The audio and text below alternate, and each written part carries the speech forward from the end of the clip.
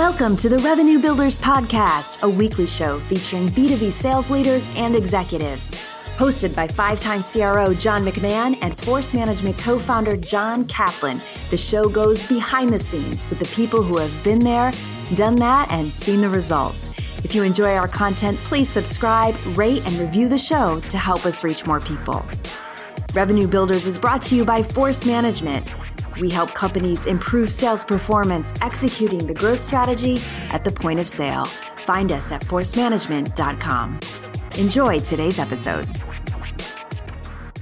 Hello and welcome to the Revenue Builders Podcast. I'm John Kaplan here with five-time CRO and author of the wildly successful book, The Qualified Sales Leader, John McMahon. Johnny, how are you? Cap, good morning to you. I'm excited about talking to our guest today, which we do very well. And it's always cool when we have an old friend join us. So let's talk. Let's introduce Jim Baum. And Jim has over 25 years experience growing and managing cutting edge technology businesses. As an operating executive, his career includes building highly successful organizations, bringing businesses to scale, IPOs, and a multi-billion-dollar exit. Jim is passionate about entrepreneurship and helping to build successful enterprises around exciting market opportunities. He currently serves on a range of corporate boards and from innovative startups to fast growth pre-IPO companies to publicly traded companies. He's a trustee at Worcester Polytechnic Institute, as well as a lecturer in entrepreneurship at MIT Sloan School. Jim previously served as president and CEO of data warehousing and analytics company Netezza. In 2007, Jim worked to take Netezza public, ultimately driving the nearly $2 billion acquisition of Netezza by IBM. Jim also led Endeca's early rise from tiny startup to leading provider of innovative information access and delivery software solutions to the Global 2000. Endeca was acquired by Oracle in 2011, and prior to Endeca and Netezza, he served at PTC, where we had the pleasure of going to war with him every day as executive vice president and general manager. So over the course of his 11-year tenure, he had the opportunity to manage roles across nearly every facet of that organization, helping the company grow from 11 million to 1 billion in revenue. Quite a background. Johnny McMahon, say hello to our friend Jim Baum. Jim, good to see you again. And you know, by the way, that Kaplan pronounced Worcester. I was hoping you were going to. I love it. You got to do it. I was going to jump in. Clearly, you're not from around here, Massachusetts. That's the first clue. Oh, nicely buddy. done. Yeah, it's Worcester, John. It's Worcester. I know it. I have family that lives in Worcester, and after I said it, I'm like, how do I go back and do it? Worcester. Where's that? It's actually Worcester. There's no R on it. Yeah, because you can't put an R on the end. You got to take the R off. That's right. Yeah. Wow. Yeah, well, good to see you, Jim. Thanks for the very kind intro. Great to see you guys. Thanks for the very kind intro. I was sitting here wondering what Jim Baum you're talking about. But, yeah, buddy. Hey, thank you. So, Jim, one of the things I've always loved about you, let's dive into this, is like your background. You know, I remember, you started off having a very, very technical background. And then, what that's turned into is, CEO, investor. And so how do you think that background gave you advantages and helped you maneuver in your career? Yeah, I mean, I'm an engineer, man. Right. I was trained as a mechanical engineer at Worcester Polytechnic Institute back in the day. And, man. Got my master's in mechanical engineering, and then I went to work for a little startup company called PTC, right? You remember that one? Yeah. And had an amazing run there. And I just think that, we all learned so many lessons in that environment. And from my perspective as a sort of technically minded person, I do tend to think kind of, product first in my thinking. When I look at a new opportunity, when I look at a company, my mind immediately goes to, well, tell me about the product. What does the product do? But I learned pretty early on to not get too caught up in, the details of the technology, and think a lot more about what does the product do, but how does the product create value for somebody? And how is that value manifested? And I think that technical background really sort of gives you the ability to have an opportunity to kind of substantively evaluate that, right? And substantively think about, okay, I hear the value prop. Do I believe it? Can this thing actually do that, right? Does that make any sense? Where might there be, hiccups in that story? Where might that not work? And so I would really say, John, that the technical background has been extremely helpful in my career, right? And in our careers where we've all been, which I've been 100% of my career in, high growth, venture backed, enterprise, B2B software environments, right? So it's really been an area where the value prop has had to be super tangible and very achievable because it's a very critical buyer. So I went to Boise State and Bowling Green, and not to Worcester WPI. So any advice that you could give? Because in all seriousness, we do have, a lot of technical folks that listen to the podcast, and any advice for today's people that are more technically oriented, that are looking to get into, revenue builder roles. Any advice for that listener today? Yeah. I mean, I think, John, that I often see super smart technical people get a little bit lost in the technical weeds, right? And not to not to downplay the importance of technology and the quality of the technology and the architecture and the systems that are used and the way they're deployed and the way they scale and all of those things. But on top of all that, there's an end user, right? There's a person, there's a human or a system that needs to somehow derive value from what this technology is doing. And so I really think the advice is get to know the customer, get to know the use case, get to know and deeply understand the value. And the value is not my system scales or I've used the latest, ML technology, or I've figured out how to effectively implement, AI in my platform. That's not the value. And many people do make those statements as value statements, right? Those are sometimes valuable when you're raising money, right? Because people kind of think you're on the bleeding edge, but the customer doesn't care, right? The customer needs to solve a problem, understand the problem, figure out how this technology can or cannot solve it, and use that to drive your thinking, right? And honestly, I remember, we all talk about some of our experiences back in the 90s at PTC. We were all together there, and there were a lot of learnings. I always put the learnings from PTC in both the positive category, things to do, and the anti-cat, things not to do, right? And we both have that, right? And in the things to do, I'll never forget, I was a young, technical manager. And I remember Steve Walski telling me, go out and talk to customers, right? And I took that advice, I did it, and I got to learn the customers. And it was probably, as a young person, the most important thing I could have done to help set the stage for things to come. Yeah, that's the one thing I always admired about you, Jim. you always were in front of the customers with the sales force. And you, even though you might have had, as you described it, a product focus, you were still arm in arm with us, on those sales calls. And that really admired that about you. But talk a little bit more specifically about how you think that influenced you in future roles.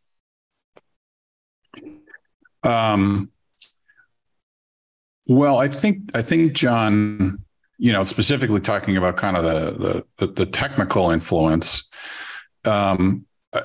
as I went forward in my career, like I said, I always kind of had a product out point of view, right? I'd always sort of start from there. What's the product do? And I think that served well in terms of being able to pick companies and look at technologies and have some confidence that they can deliver what they promise, right? Because there are a lot, as we all know, there are a lot of dead bodies out there and a lot of failed technology implementations. And so there definitely was some importance in having an ability to discern, good from bad, especially in an early stage company setting, right? So when you look at companies that are more established, maybe the Series C, Series D kind of investment stage, venture investment stage, this stuff's pretty well figured out, right? But early on in a company, you can sort of categorize risk into a few different buckets. There's always market risk, right? Which is there really a market for this? Can we find the repeatable go-to-market strategy that creates value for people and grow it? But there's also always technology risk, like, will this thing deliver? And so I think having a technical background in an early stage company gives you an ability to assess technology risk, right? But there's a third category of risk, which is my favorite, and it's probably our favorite collectively of the three of us, which is that execution risk, right? I always felt like, while I could evaluate technology risk, I'm not a developer, I'm not a computer science person, I'm not a, practicing engineer. So I'm not going to fix it, right, when I get involved in a company, but I'm going to recognize whether or not the people are there who can build the technology. And I'm going to recognize, I'm not easily, BS'd, right, and can understand sort of the technical nuance of stuff. And I think that's the value that someone with a technical background brings. But then you take all these things we all learned together over the decade of the 90s and before and since, and you put it in this execution risk bucket. And that's my favorite one, right? Because that's the one we know how to control, right? We can control execution risk. And so, I think, when I looked at, for example, when I left PTC and went to Endeca, right? Endeca was, it was a very cool technology, very interesting. It was you guys will love this. It was an acyclic directed graph implementation in memory. That's what it was. And so you really got to ask yourself the question, why does the world need a graph database in memory? Like, what does that do? And that was one of those things where, we were able to look at the technology and say, this is very interesting. Now let's figure out the market for it. Let's figure out who needs it. Let's figure out how it can create value. That's a very different strategy than somebody who comes at it from purely a go-to-market or market strategy perspective. In that scenario, we looked at it and said, this is a great tool for e-commerce, right? This will help customers find more stuff online. And the thesis was, if they can find more stuff online, they'll buy more stuff online. And we could prove that. So we went to Tower Records, was our first customer that was doing e-commerce with us. And we proved with them that they could more effectively merchandise product and increase sales and increase profits. And we did it, again, from that sort of product perspective out. Now, if you come to that from the perspective of, purely go to market, the traditional kind of MBA perspective, you'd look at that and say, well, there may be an opportunity in e-commerce. And maybe improving e-commerce search would be a good solution, but I don't know that you'd ever get to an acyclic in-memory directed graph, right? So anyway, those things were, I think, good examples of where, you sort of apply the technology mindset and figure out how you can use it in a business setting to create value. I always come back to that point, by the way, John, creating value, right? Yeah, I was just going to say that you keep coming back to creating value. And I think that's where a lot of startups get lost. You see their product and it looks like it's a solution looking for a problem, is the way that I put it, because it's a great technology. It might be differentiated in some ways, but that differentiation doesn't solve any pains for the customer. So it's not bringing any quantifiable value to that customer. And that gets lost in a lot. And you just keep coming back to that value prop part of the equation. Yeah. Technology looking for a home, we used to say, right? Yeah. And when you can find the home, which we found for the in-memory graph, it can be very powerful, but there's no guarantee you will. And if you don't look at it through the lens of customer value creation, you never will. So talk to us a little bit about, as you grew through the ranks, Jim, some of the maybe one or two lessons you learned at each level. So when you were, let's say, a VP at PTC, what's the number one thing you look back and say, this is one thing that I really learned? And then when you went to the CEO role, what's the one thing that just sticks in you? Like, that's something that I really learned. Well, I think I would say there's one overarching lesson that transcends level, right? And it's people. As a young man, as a young sort of person growing in the organization at PTC, I had an opportunity to experience my first job as a manager, right? So I was I think the title was Manager of Manufacturing Applications or something like that. It was a product management job, and it created a place where I had to hire somebody for the first time in my life. and we probably all remember being in that position, right? Sure. And like I knew all about the software, and I knew about the customer, and I knew about how to make an end mill move in 3 dimensions through a piece of metal, right, to create a part, right? But actually hiring somebody was a little bit of a daunting challenge, right? And so the lesson, there are a couple lessons that came from that, and this was sort of that first hire lesson. I was 20 whatever years old, and I was interviewing people more than twice my age. Made no sense to me, right? Like, why would these people want to come work for me, right? How could this possibly be?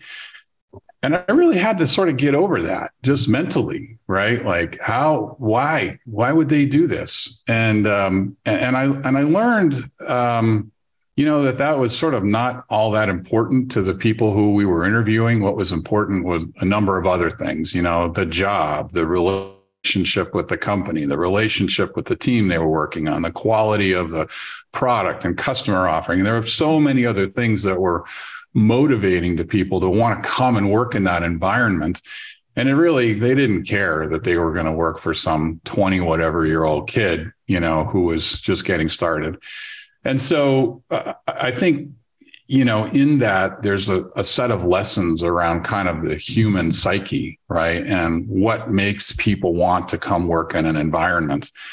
And so those lessons came out loud and clear for me from that stage. But as I grew, things changed, right? Those first few hires in that role, we were a working pod, right? We were all doing work. My job was to sort of coordinate and organize and do, right, and make it happen.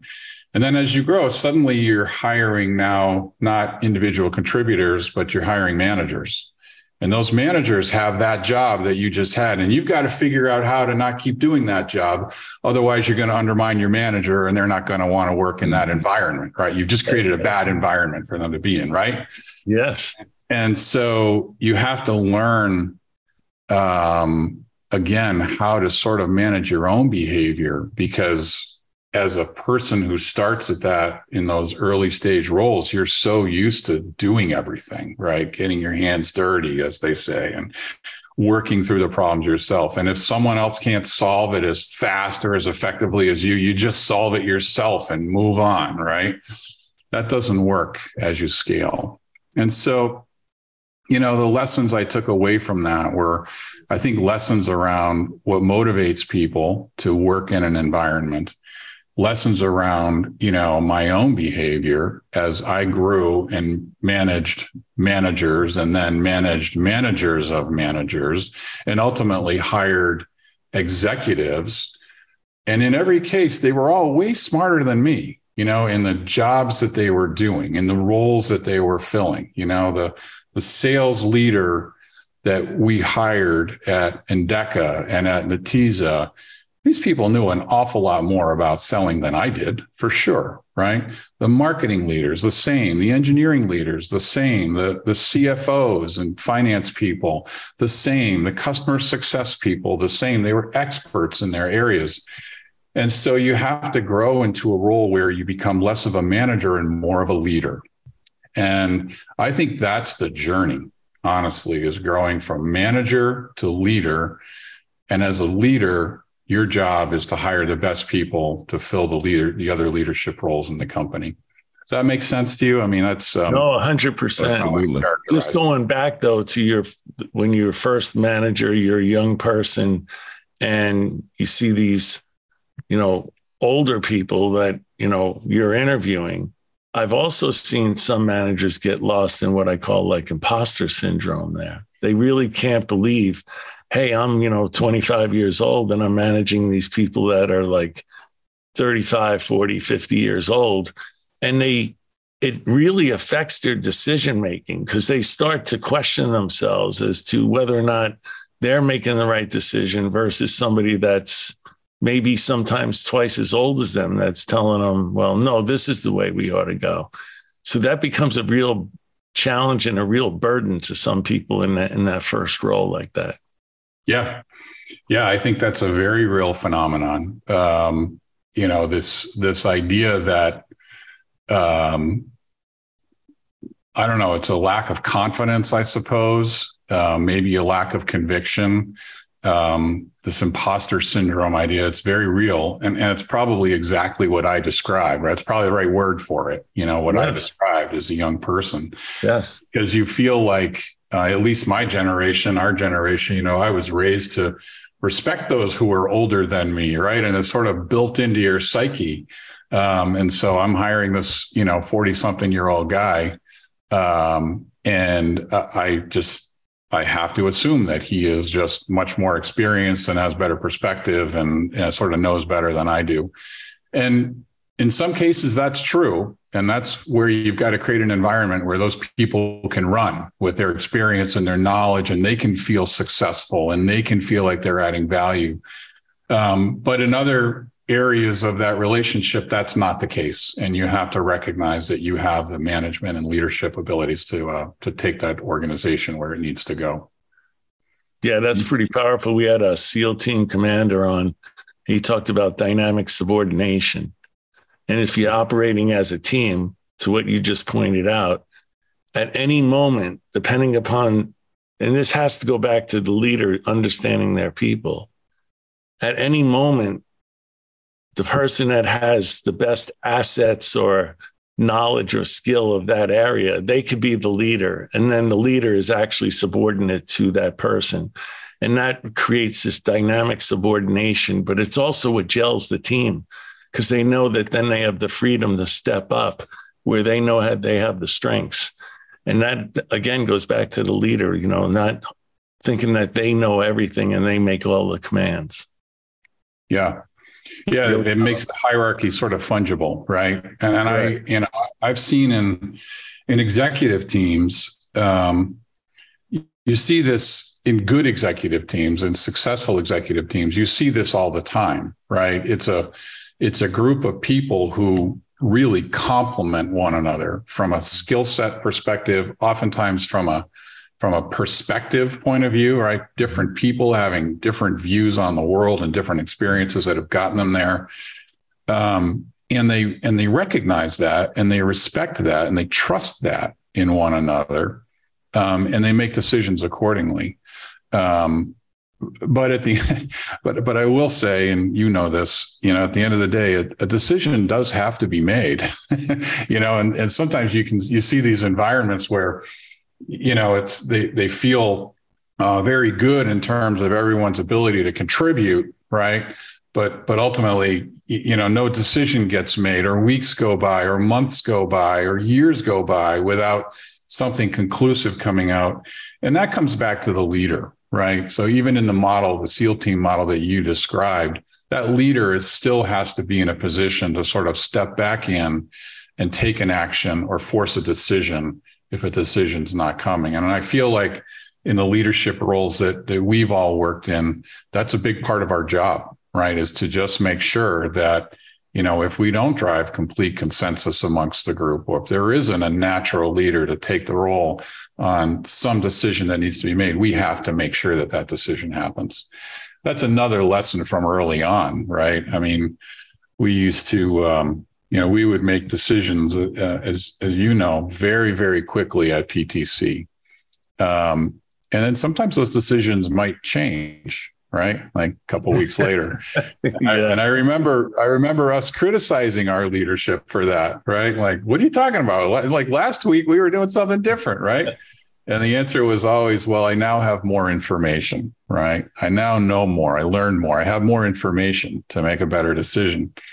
And there's really something to that. We may have not made the optimal decision, but we made a decision and we acted and we pushed forward and we learned more, and then we iterated, right? Super important.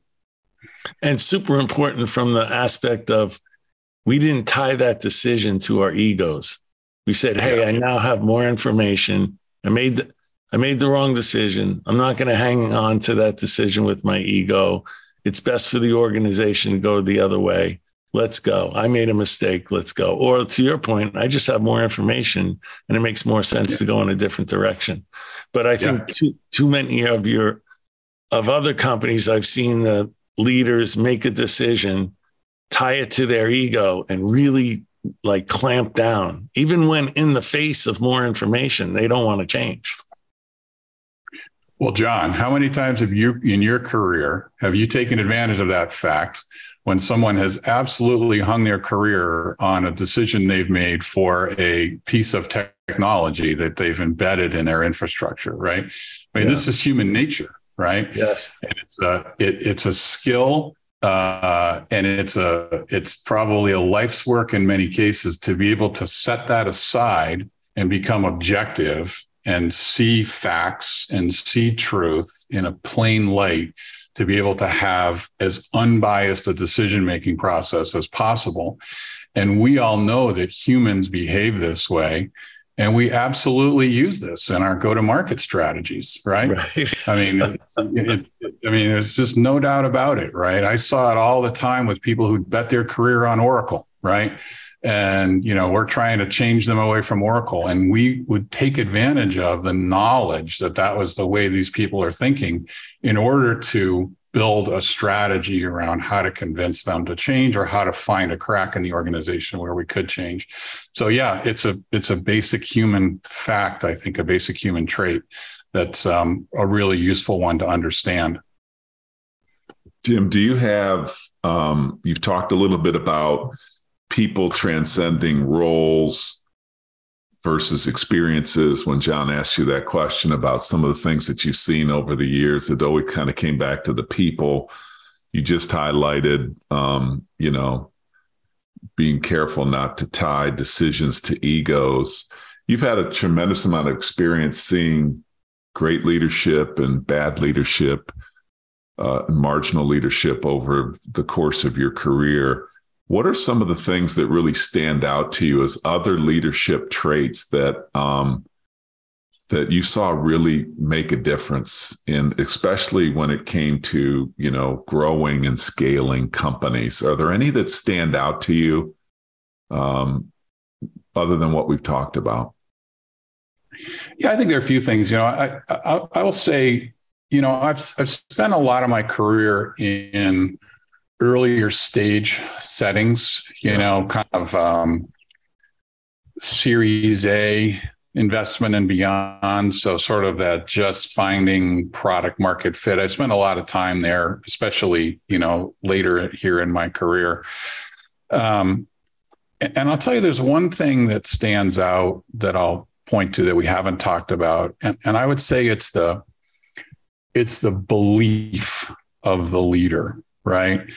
And the things that I've seen that have made early stage companies survive a lot of crap, right? A lot of challenges with, missing quarters, economic impact, competitive impact, the belief, the conviction, the strength of the founder or founders is just not to be underestimated as a force for building the company. I'll give you a couple of examples. One example is a company that I was on the board of several years ago, Boston-based company in the marketing technology space. And it wasn't going great. They had raised money. They had an interesting product. Felt like a nice to have, not a must have, right? We had some customers, they loved us, but they didn't, we didn't have a good upsell path. And new customer acquisition was a challenge. Not a disaster, not going great. And we got an inbound, and the company needed to raise money, right? And so we got an inbound acquisition offer that was also not great. It was sort of okay, kind of face saving, kind of hold your head high and exit the company, sort of an exit. And without exception, every single one of us on the board told the founders, you should take this deal. Like, we should do this. This makes sense, right? But, and this is a credit to the investors that were there. But it's up to you guys, right? You guys decide. But we think you should do this deal. And those guys, the two co-founders, they went away and they thought about it over the weekend, and they came back on Monday and they said, we're not doing the deal. We're going to keep going. We're going to grow this. And everybody kind of took a deep breath and said, well, okay, we'll keep trying. And those guys just powered through. I mean, they continued their passion, their belief, and they probably worked even harder. Ultimately, the company was sold to a very large marketing technology company for a huge return on the initial investment. I mean, it was just an amazing transformation. And they were right. They just needed more time. The market wasn't quite ready. The messaging wasn't quite right. And their perseverance carried it through, turned into a great return for the investors, a great return for the founders, and a big win. And so I never underestimate that leadership characteristic, right? It's so powerful, right?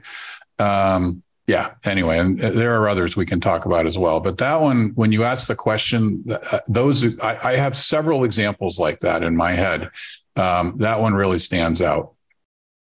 You see that a lot, though, just on the timing piece, not on the leadership piece, though, Jimmy. I've seen a lot of times where companies have a really good technology and they're just way too early to market. Yeah.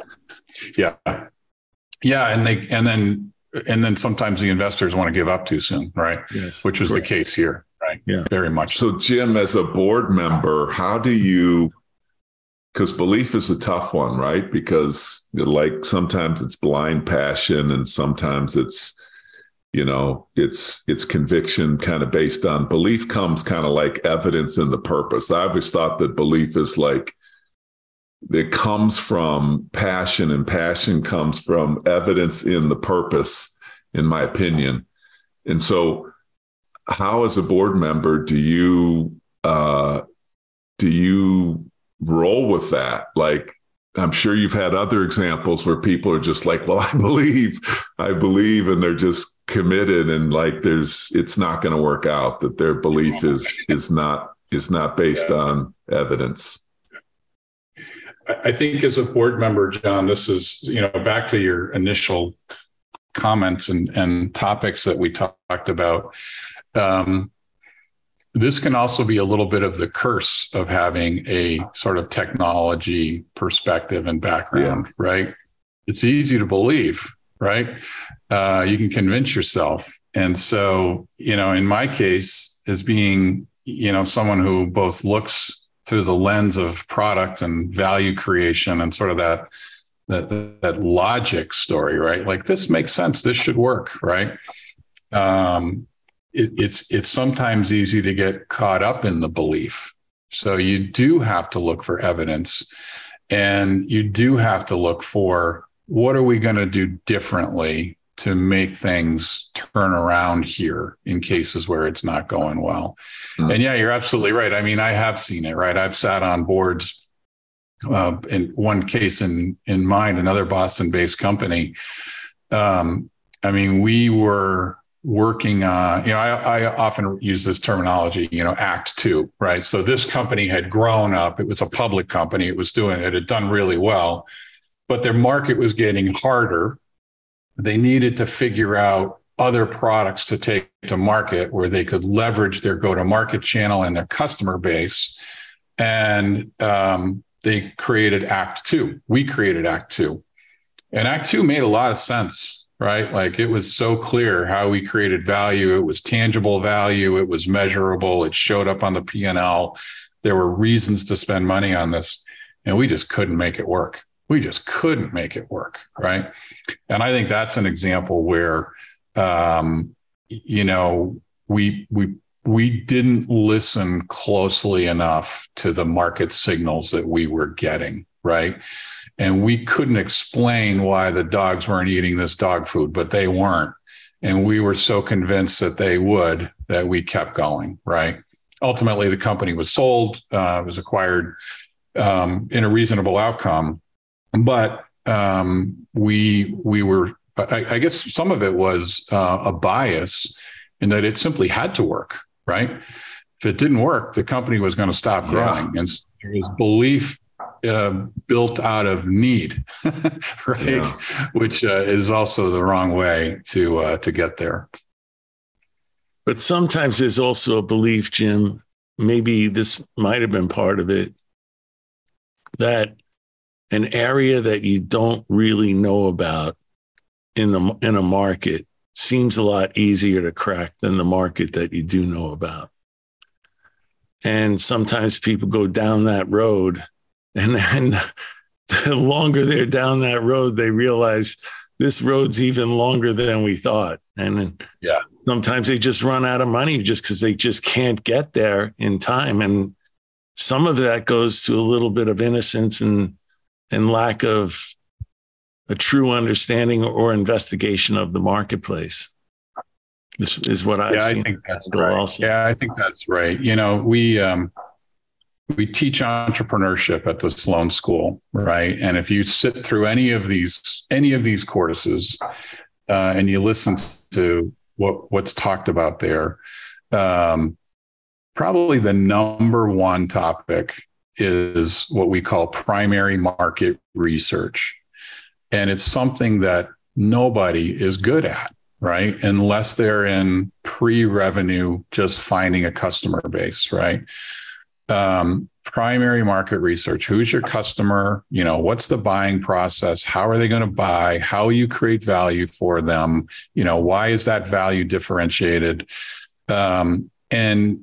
It's really hard to do because it requires that you go and you talk to customers, you talk to the market without the lens of your product offering, right? It's really understanding the customer's need and not tainting it with, your view on the world, right? And I think that's, to me, I think that's probably a great lesson that executives should take away who are in companies that are trying to figure out Act Two, right? Because it's the miss. It's where people, it's exactly what you just said. They go down some go-to-market path. They think it's going to be easier because some institutional knowledge they have says it will be, but in reality, it's not. But it was a knowable unknown, right? They could have done the work to answer the question before they went and hired 40 salespeople to go and attack that market, right? And so, yeah, I think that's exactly right. Yeah. So, Jim, on the, I've had the great fortune to be a guest of yours at MIT, which is near Worcester, and I was really impressed with the people that were sitting in those chairs. It's not that I wasn't planning to be impressed when I spoke to them, but I was really, really impressed with the just the intensity, the passion, the commitment to the openness to learning. You're spending a lot of time with entrepreneurs. You're doing it in the stage of investment that you're doing. You're also doing it at MIT. Can you give us kind of some common characteristics of entrepreneurship? And like, there's a lot of listeners that are like, oh, I'd love to go do that. I'd love to go be an entrepreneur, what have you. And I had, a really kind of cool experience 22 years ago starting Force Management. But I got to tell you, it's like, it was an incredible learning experience. Learned a lot about myself, learned a lot about a lot of things. What are you seeing out there right now? Things that are standing out for you for entrepreneurship? What are some of the common characteristics of those that make it? Yeah, I'll tell you, when I talk to younger people about this and about their desire to be an entrepreneur, because everybody seems to want to be an entrepreneur, right? Yeah. There's some cachet that comes with it, I guess. There's some stature that comes with it. People think maybe there's some money that comes with it. And there can be, for sure. But those can't be the reasons that you do it. And I spend, the first 30 minutes of any conversation with somebody or with a group of people about this, basically trying to talk them out of it by explaining, and you went through it starting Force Management, by explaining how hard it is, by explaining the weight of the obligation that you take on when you hire someone and you have to make payroll and pay them. Their family is dependent on it. Their kids' education is dependent on it. The weight that you take on your shoulders when you take money from an investor, right? That you have in good faith taken their money and they are expecting you, and you have accepted that expectation that you're going to create a return for them, right? I mean, that's a huge obligation. Not to mention the burden on your personal life, on your, work-life balance, if you think that way. It's intense. It's intense. And it may not work. In fact, chances are it won't, right? And so I really think that it takes a pretty special kind of mindset to be successful as an entrepreneur. And I think that mindset is one of, and we talked about it a little bit, but it's one of perseverance. It's one of deep belief. I'm on the board of a company right now, and the company's going well. The market has changed for raising capital. And this guy was just approached by a venture capitalist whose offer he turned down 4 months ago. And they approached him with a lower offer and basically said, hey, you screwed up. You should take this offer. This is a good deal, in this market. And he just said, no. Just said, absolutely no. We're building a better company than that. This is a bigger story than that. This is more important than that. And there's an awful lot in that sort of sheer force of will that, this entrepreneur brings to it. I think you have to be really smart. You have to be really ready to dig into the details. It's like we talked about this growth through the management ranks idea, right? When you're starting a company, you're that frontline manager, right? You're that person, right? Everything rolls up to you. And you've got to build a team, inspire a team, have a great idea, find a customer, figure out how you create value for that customer, figure out how to repeatedly take that product to market for that customer, create a culture in your company that's one of success where people can feel successful and grow and feel like they're contributing, and create that, sort of dynamic growth environment. There's so much to do, right? And these entrepreneurs, they have the smarts, the drive, and maybe just enough of the craziness to make it happen. I think they have this crazy passion for their vision too. Yeah. And maybe that's the craziness you described, Jim. I kind of always see that. I can feel their passion. Yeah. And they're constantly describing their vision of where they want this to go. Like they can see it, they could feel it, they could taste it. Yep. And it's actually contagious when you get somebody that has that. And maybe that's what drives their, gives them that perseverance. And also, like you said, a little bit of this craziness, right? Because some of them come off. And Captain knows a couple that I know where they actually are. They come off a little crazy, but it's their passion that drives them like that. Well, it's, I always found, I like the word that you used, contagious, right? That passion's a little bit contagious. And you think about this leadership conversation again, and you think about, well, what tools do you have as a leader to inspire people in your organization, right? And this is one of those tools, right? This is that, you are joining us on a mission to build something great, right? To build something that can change the world, right? And that's that mission, right? That's the passion that the founder can bring, that the entrepreneur can bring, that's so contagious that people can rally behind, right? And they can latch onto, and they can adorn that vision with lots of detail, right? That makes it something really tangible.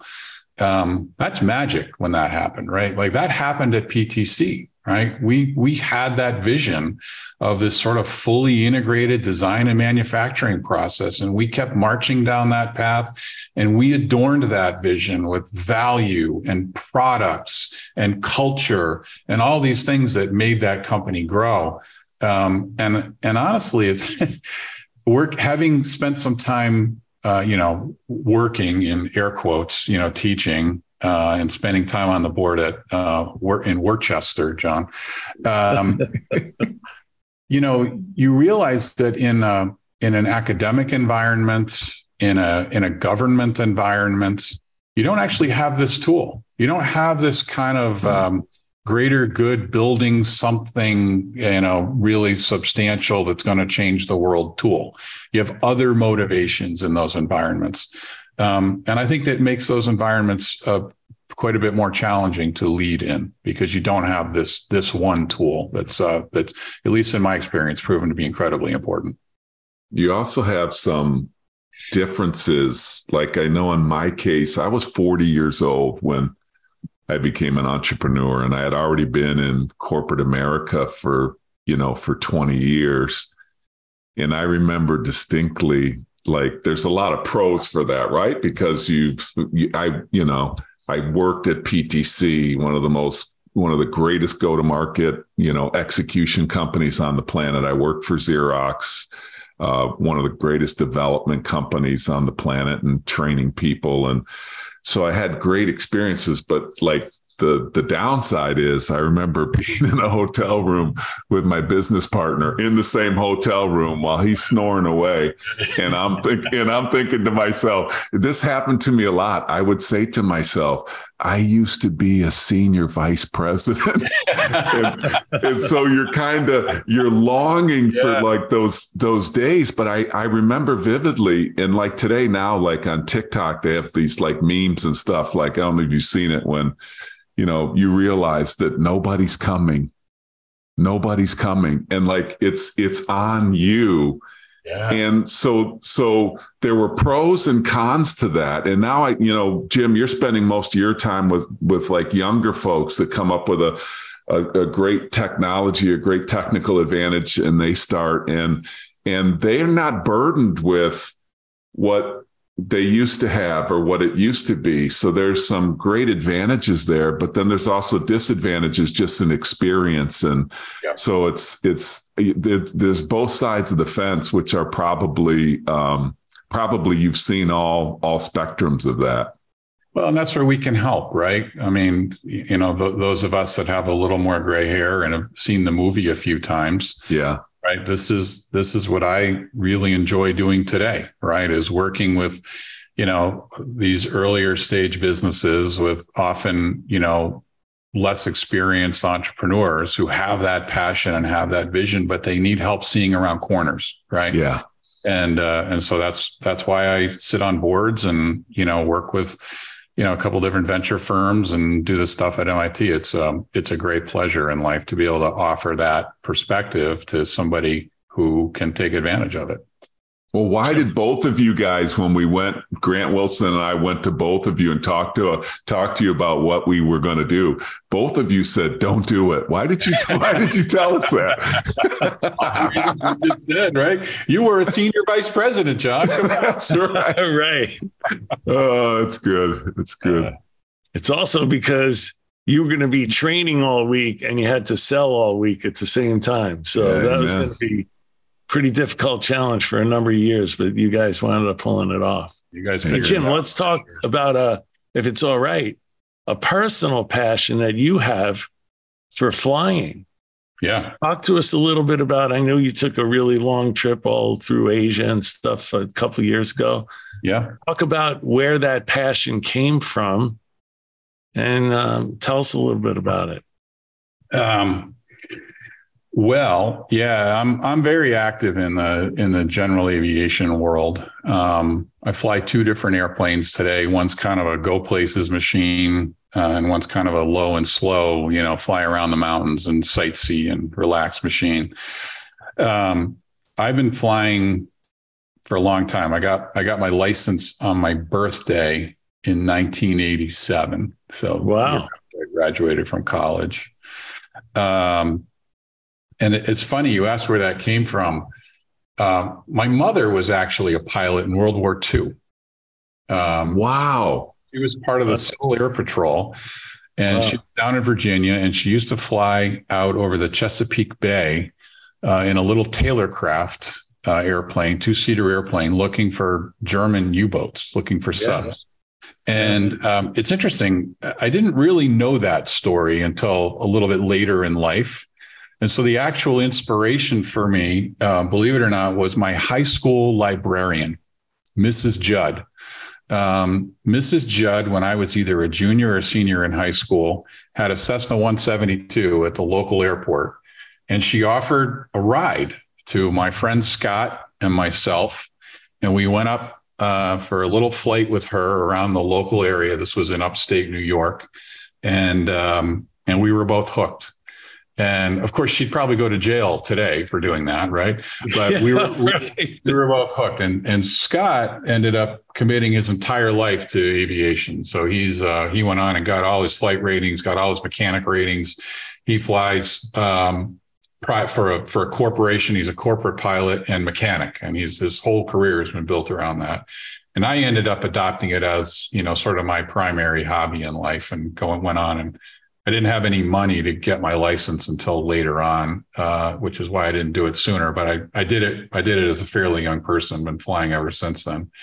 And we use the airplane for all kinds of stuff. The trip that you mentioned, in 2018, we did a flight around the world. So we flew from Stowe, Vermont, where I am now, into Canada, Quebec City. And then from Quebec City, we went across the Atlantic, making stops in Greenland and Iceland and Ireland and throughout Europe, into the Middle East, throughout the Middle East, into India, Southeast Asia, throughout Southeast Asia, into Hong Kong and Japan, Taiwan, Japan, through both islands of Japan, onto the Kamchatka Peninsula in Russia and through 2 cities in Russia, and then back into Anchorage, Alaska, and then back down into the continental United States in Seattle. 26 countries and 70 days of flying. Absolutely the trip of a lifetime. And like so many of us who have had these careers that we've had, we've traveled all over the world, right? We've been to many of these places, but all I've ever seen has been the inside of conference rooms and taxis. That's it. Yeah. So this was a very different experience, right? Because we went to all these places and we would stay for anywhere from 2 to 3 days. And during those 2 to 3 days, we would have some downtime. We would experience, the local culture. Just a phenomenal trip. We did another one the year after, where we went to South America. And in South America, the goal was to circumnavigate the whole continent of South America. We ended up getting cut a bit short by COVID. So interestingly, I remember this one. COVID was just becoming a big deal in the U.S. There was not yet a single case reported in South America. So there's 5 airplanes, right? It's a group of us. We're all flying the same type of airplane.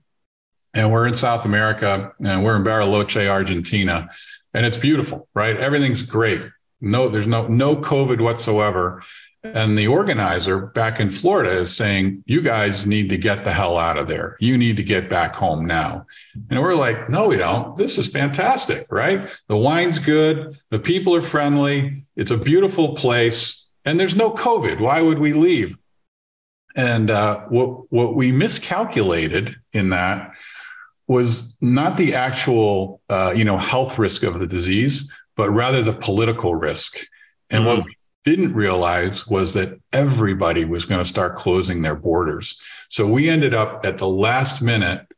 We were literally right? in our hotel room in Bariloche, and we got a note pushed under the door that said, from this point forward, all foreign visitors are restricted to their room until their departure time. Like we were told we literally had to stay in our room until we were going to be leaving the country. So we decided that was it. So we got out and we left, and we spent a day flying from Bariloche. We went back to Chile. We went back through Peru.